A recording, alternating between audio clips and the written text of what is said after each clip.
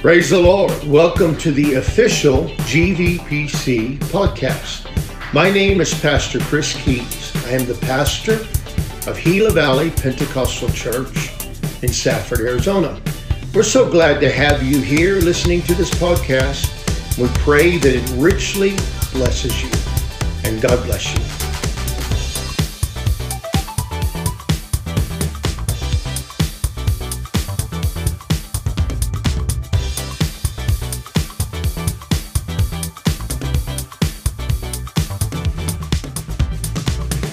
Come at 10:30, and we're just going to, that first half an hour is going to be spent in fellowship, which is a nice thing. Enjoy it. I think we kind of do that anyway, yes. Snacks and fellowship. We'll figure something out. What is it the PRC calls it? Coffee Connect. It's kind of a cool thing, you know. But if you don't drink coffee, you got Hot Chocolate Connect. But anyway, it's enjoyable. It's just a good time of fellowship. Lesson 26, Holiness and the Christian Life. Now, I will probably do it a half of it like I have before. You've got the whole lesson there. Here's a suggestion. You can either hang on to it or write your name on the top and leave it back there, and then we can pick it up later on next week. Might be the best way to do it if we only go through half of it. There's only 4 lessons left in the life class in this particular study, which is going to spread out to probably closer to 8 lessons. Some of them are 6 or 8, so we'll see. Holiness is an essential. Holiness in the Christian life. Holiness is an essential element of Christianity. A Christian without holiness is a Christian without Christ. Galatians 3:11, but that no man is justified by the law in the sight of God. It is evident, for the just shall live by faith. We're getting there. Right. That's it. No holiness in the Christian life. You downloaded the wrong one, didn't you? Hey, did you see how the thing went? Tring? We have internet. Thank the Lord for that. It was costing so much money, and we didn't have it for a little while, but I got in there. We were able to get things taken care of. It didn't cost as much as I thought it would. Now we're doing about for half the price that it was before. And we need it because we need it for the lights. We need it for the kiosk. We need it for all of this kind of stuff. And why don't you just catch up with me whenever you get there, okay? But the fruit of the Spirit, Galatians 5:20 through 23. But the fruit of the Spirit is love, joy, peace, long-suffering, gentleness, goodness, and faith. Meekness, temperance, against such there is no law. There's some basic concepts of Christian living.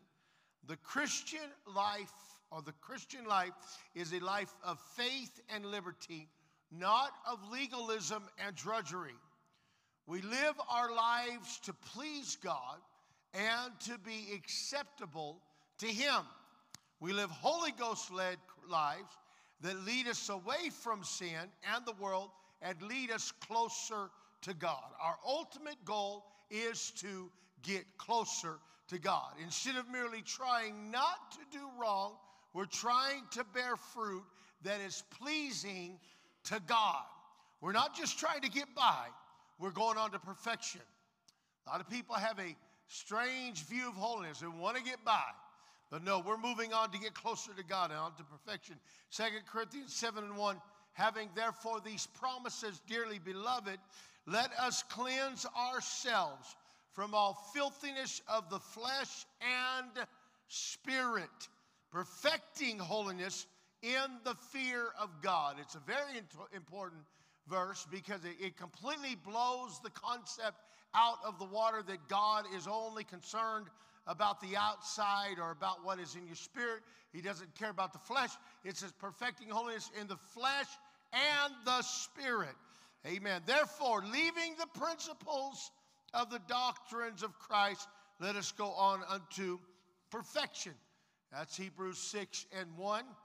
And one day I'm going to get in and teach on that because I think some people get that scripture all messed up.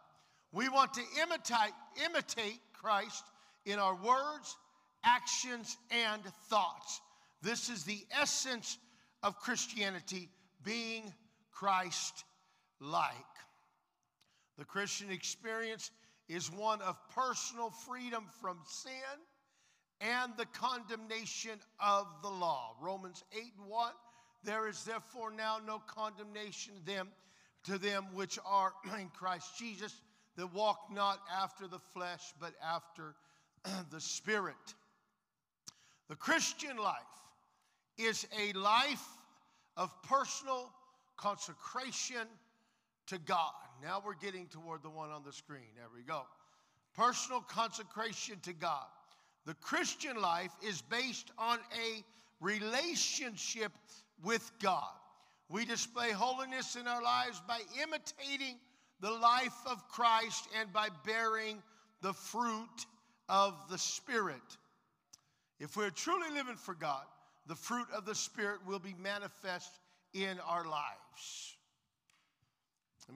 The fruit of the Spirit is not something that we strive to produce.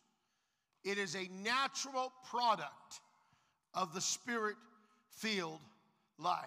Let me read that again. The fruit of the Spirit is not something we strive to produce, but it is a natural product of a Spirit-filled life. Producing this fruit of the Spirit is a result and the evidence of a genuine relationship with God. I think sometimes people get completely mixed up. We understand this, and I could preach it to you, I could teach it to you, I could show you it in the Word, that the initial evidence of the Holy Ghost is speaking in tongues, whether we're going to John 3:8, whether we're going to Acts 10 or Acts 2 or Acts 19, whatever we want to go to, I could show you that it is the initial evidence of the Holy Ghost, but the ongoing evidence of the Holy Ghost is the fruit of the Spirit. Galatians chapter 5 gives us a description of the works of the flesh and the fruit of the Spirit. What we produce identifies our natures. You will know them by their fruit. You will know them by their fruit. Purpose for holiness in our lives. It is important to understand that there is a sound biblical basis for holiness. Holiness, when you understand it, is much more spiritual than it is practical. It is heart-based. A lot of times, this is the problem with people. They look at it from a practical side. What do I have to do? What are the rules? How does all this work out? And it's very, very legalistic in the way they approach this. The pastor said I've got to do this, and the pastor said I've got to do that, and blah, blah, blah, et cetera, et cetera. And people don't live for God when they go at it from that angle. If that's what they're doing, then sooner or later they will fail. But when it comes from the heart, when they are doing it because it is in their heart. Let me say it again. When you're doing it because it is in your heart. It is not pharisaical to be holy. Hypocrisy is pharisaical. It is through the practical application of the principles of holiness that we begin to understand the spiritual significance of holiness before the Lord and separation from the world. Let me explain that just a little bit. We talk about it being from the heart and not in just a set of rules. But it comes from the practical application that we begin to understand the spiritual application. The practical application of prayer gets you in contact with God. Going to a place and praying gets you in contact with God. Praising opens up the windows of heaven. It's the practical application of praise. Well, I worship you, Lord. I don't have to do any of that kind of stuff. God's going to move anyway. No, there needs to be a practical application to things. And when that happens, it opens up some windows of heaven. We see the power of the Lord begin to move. We find many of these as practical application of reading the Word of God. God speaks. Get up in the morning, you better look at Facebook. But if you get into the Word of God, you begin to read the Word of God. The Spirit of the Lord moves through the Word of God. I don't know about you, but it happens to me all the time. And God begins to speak to me through the Word of God. Somebody said, I think it was a meme on Facebook. It said, I want the Lord to speak to me. And they said, well, read your Bible. And he said, well, I want to hear the Lord audibly. They said, well, read it aloud.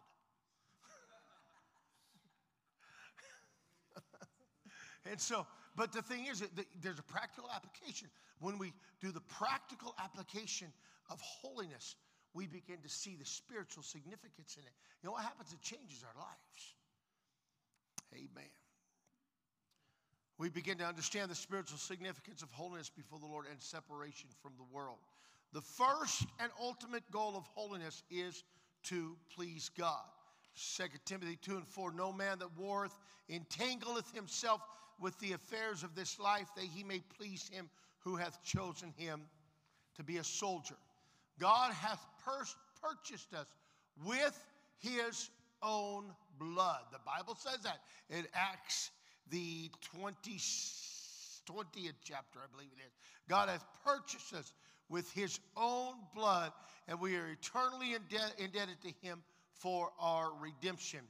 When God saves us from sin, we do not belong to ourselves, we belong to God.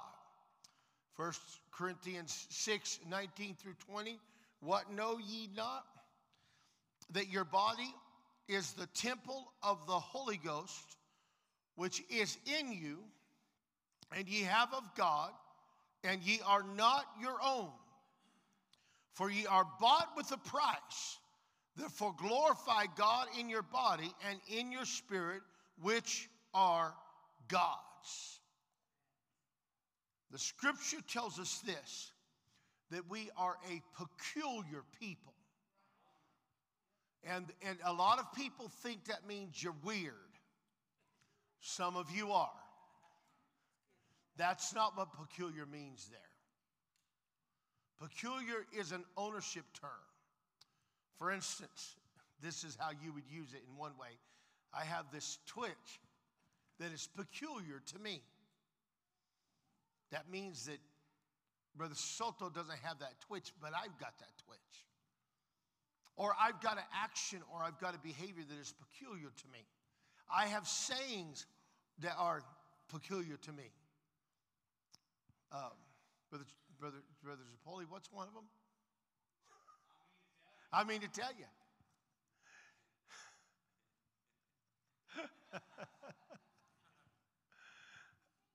I don't know where that came from, and I don't know how long I've been saying it, and I didn't even realize that I said it until my son-in-law started making fun of me about it. But it's peculiar to me. I mean to tell you, I've got some things that are peculiar to me.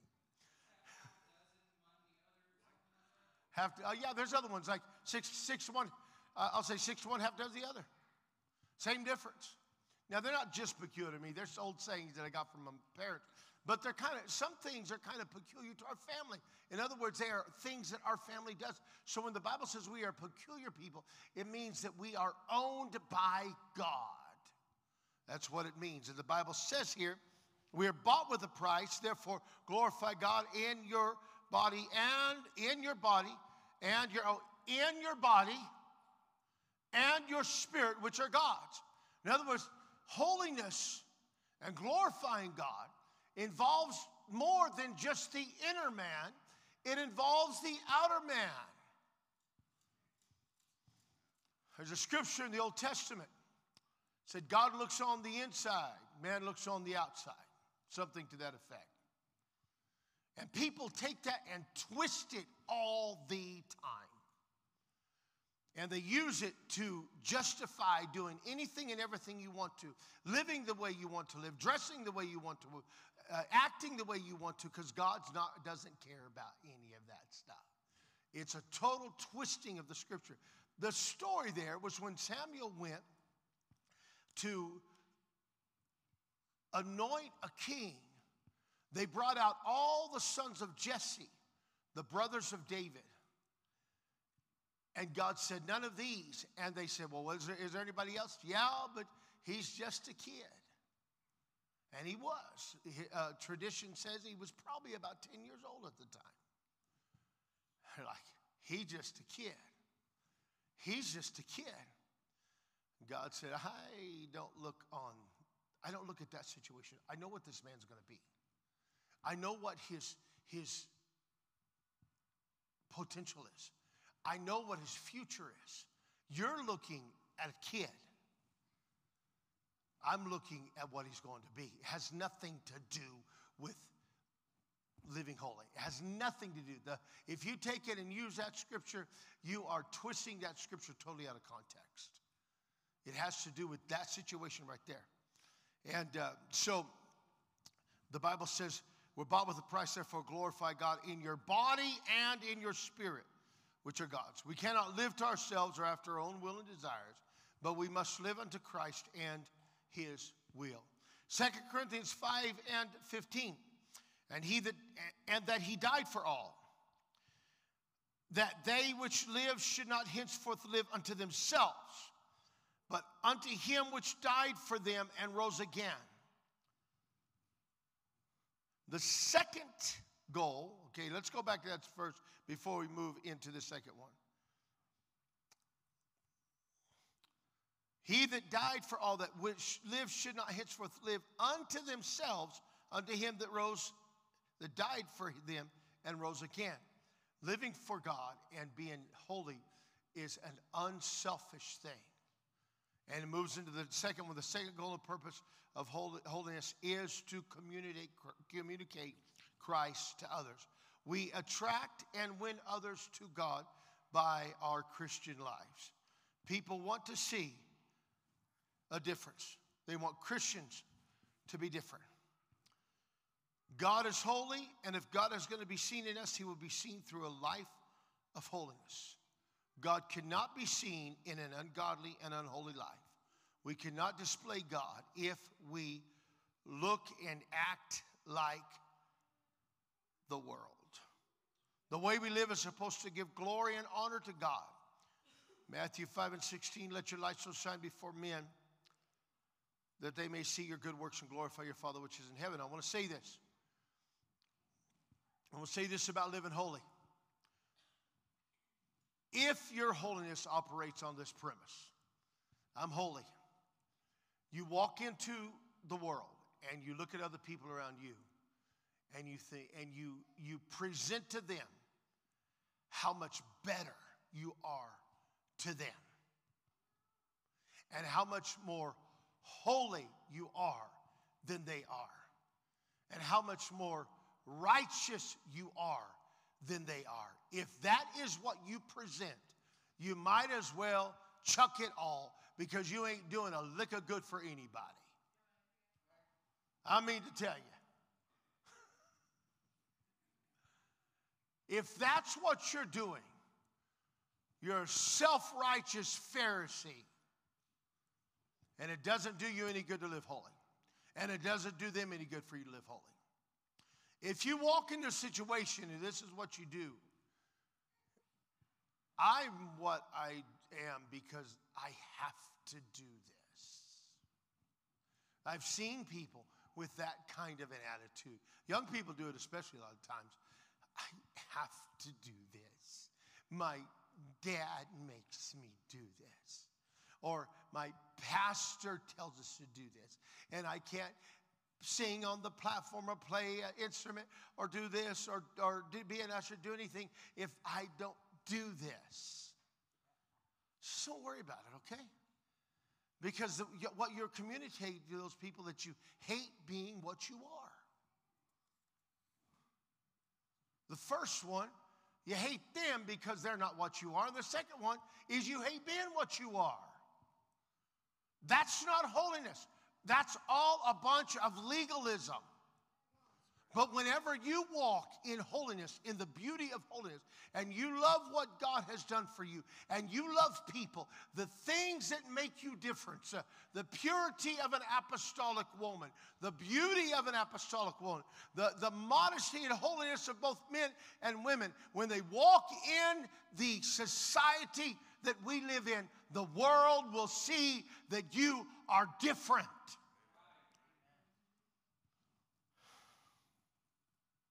Let your light so shine before men that they may see your good works and glorify your Father which is in heaven. The whole situation is here is this. Let your light shine so they may see your good works. Let your light shine so they may see what you're doing and do what? Glorify you. No, glorify your Father which is in heaven. The biblical Christian life of holiness is the best plan for our lives. We will benefit both now and in the life to come if we live according to the Bible. Living a holy and separated life will protect us from many of the destroying elements of this world. The Bible not only tells us how to live to please God, it tells us the best way to live. Holiness sets a barrier between us and the world, and holiness creates a line of demarcation between the godly and the ungodly. I want to say this right now. We're living in a world that is swiftly spiraling into the most vile ungodliness that it has ever seen. It is manifested in the way they dress, in the way they act, in the songs they sing, in the way they speak, and everything else. If the church begins to look, act, sing, and do like the world, it will no longer be the church. There's a reason. Come out from among them and be ye separate, saith the Lord. There's a reason for that. They'll be spotted by the filth of the world. Amen, amen. In order to live for God, faith and works related to holiness, as related to holiness. In order to live for God, we must understand that we are saved by faith and not by works. Ephesians 2, 8 through 9, for by grace are ye saved through faith, that not of yourself. It is the gift of God, not of works, lest any man should boast. Faith leads us to repentance and the initiation of a relationship with God. True faith will cause us to obey the word of God with all of our heart. John 7, 38 through 39 says, he that believeth on me has a key of the Spirit, which they that believe on him should receive. For the Holy Ghost was not yet given, because Jesus was not yet glorified. The same faith that allowed us to seek the Holy Ghost, when we understand it. A lot of things that we do are working by faith. And grace of God that brings salvation also teaches us holiness. Titus 2 and 11 through 14. For the grace of God that bringeth salvation hath appeared to all men. Hath appeared to God. The grace of God that bringeth salvation hath appeared when it comes to grace. Men. And many people pretty much stop right there when it comes to grace. The grace of God is a wonderful thing. It does great things for us. We are saved by grace through faith, not of works, lest any man should boast. So we can just do what we want to do. We can live like we want to live.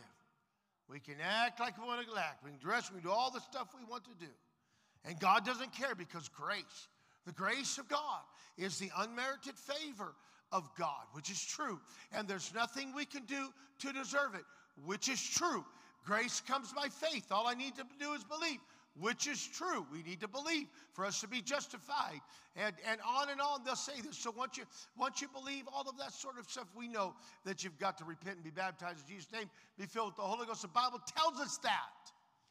Amen. But grace is great, and grace is a wonderful thing. But what does grace do? Teaching us that denying ungodliness and worldly lust, we should live soberly, righteously, and godly in this present world. Grace teaches us holiness.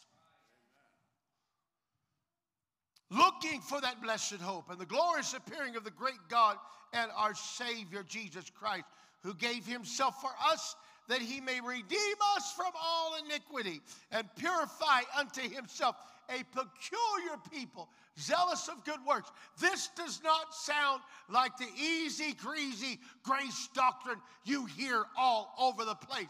That's not what it sounds like to me. It sounds to me like grace teaches us how to live, walk, and act holy and become peculiar unto God.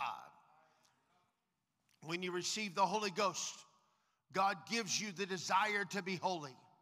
You'll either obey and follow that desire, or you will suppress it and rebel against it.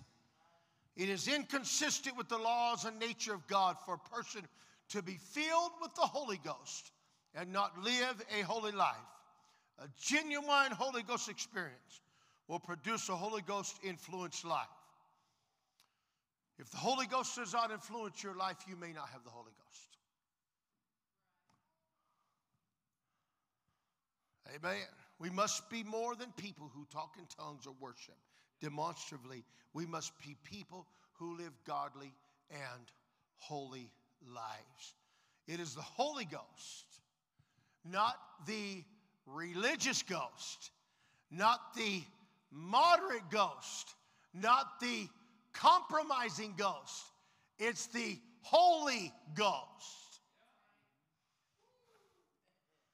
Our motive for holiness must be faith in and obedience to God's word and not works alone. We obey God's word because we believe that it is true and that it is good for us. Where was I going to stop? Yeah, I know. I'll go a little bit further. We do not follow holiness because God saved us from unholiness. We live a life, we do not follow holiness in order to earn our salvation or earn favor with God. We live a life of holiness because God saved us from unholiness. Holiness is a result of our salvation and an attribute of salvation. The Holy Ghost within us compels us to be holy. God took us out of sin. We don't want to return or be part of the sinful world. Holiness comes from God. It is the essence of his nature. We cannot make ourselves holy or save ourselves. Our salvation depends totally on our relationship with Jesus Christ. Holiness is an attribute of God that those who love him with all their heart will desire to have made manifest in their lives. Many people struggle with practical holiness simply because they have not fallen totally in love with God and therefore still love certain elements of the world. The struggle we have with practical holiness is a result of an incomplete commitment. Galatians 6:14. God forbid that I should glory, save in the cross of our Lord Jesus Christ, by whom the world is crucified unto me, and I unto the world. That is a complete commitment. I have crucified the world unto me and unto the world. Although we are not saved by our works, faith will lead us to do certain works as a result of salvation and as a testimony of salvation. Faith will cause an outward manifestation of God's indwelling presence. James 2:17, even so faith, if it hath not works, is dead, being alone. We demonstrate faith in God and his word by our obedience, actions, and by the course of our daily lives. James 2:18, yea, a man may say, thou hast faith, and I have works. Show me thy faith without thy works, and I will show thee my faith by my works. The greasy grace people hate the book of James. And that's the truth. We live by the way we live and dress the way we dress because we have been saved from the world and we want to separate ourselves from it so that we will not be ensnared in its enticements. Holiness is a safeguard against the subtlety and deception of sin. The wall we put around us is not to keep us in, but to keep the world out. There's a difference between bondage and safety. Somebody made a statement one time, said there are two types of beings, if you will, that hate walls. They hate walls. There's two things that hate walls: animals and children. Adults, mature people, understand the value of a wall. They understand that wall is there to keep the kid from running out into the street and getting hit by a car. The wall is there for the animal for the same thing. The Garcias have a dog named Spectra. Spectra hates fences. And if she don't be careful, someday she's going to get hit or taken by somebody. She's an animal. She acts that way. She's an escape artist. I know they also have a chicken that's an escape artist. That's the chicken that the owl is going to get some night. We've had that happen. Animals hate walls. And children, it's like, let me out. I want out. Don't fence me in, the old Western song said. But the problem is there's a reason why there are walls. There's a difference between bondage and safety. The fence around my yard does not put me in bondage. It provides safety and separation from the outside. We cannot be holy through our own efforts alone. We can be holy only if we put our faith in Jesus Christ and obey his word. We can be holy only if we let God's Spirit work in us and teach us. Philippians 3:9, and be found in him, not having mine own righteousness, which is of the law, but that which is through the faith of Christ, the righteousness which is of God by faith. True holiness can only be obtained by total submission to the Holy Ghost. We must deny the flesh and obey the Spirit. Holiness is more than a work of the flesh. It is a transformation of our lives by the power of the Holy Ghost. And we'll stop right there and continue on with the work of the Spirit in our lives next week.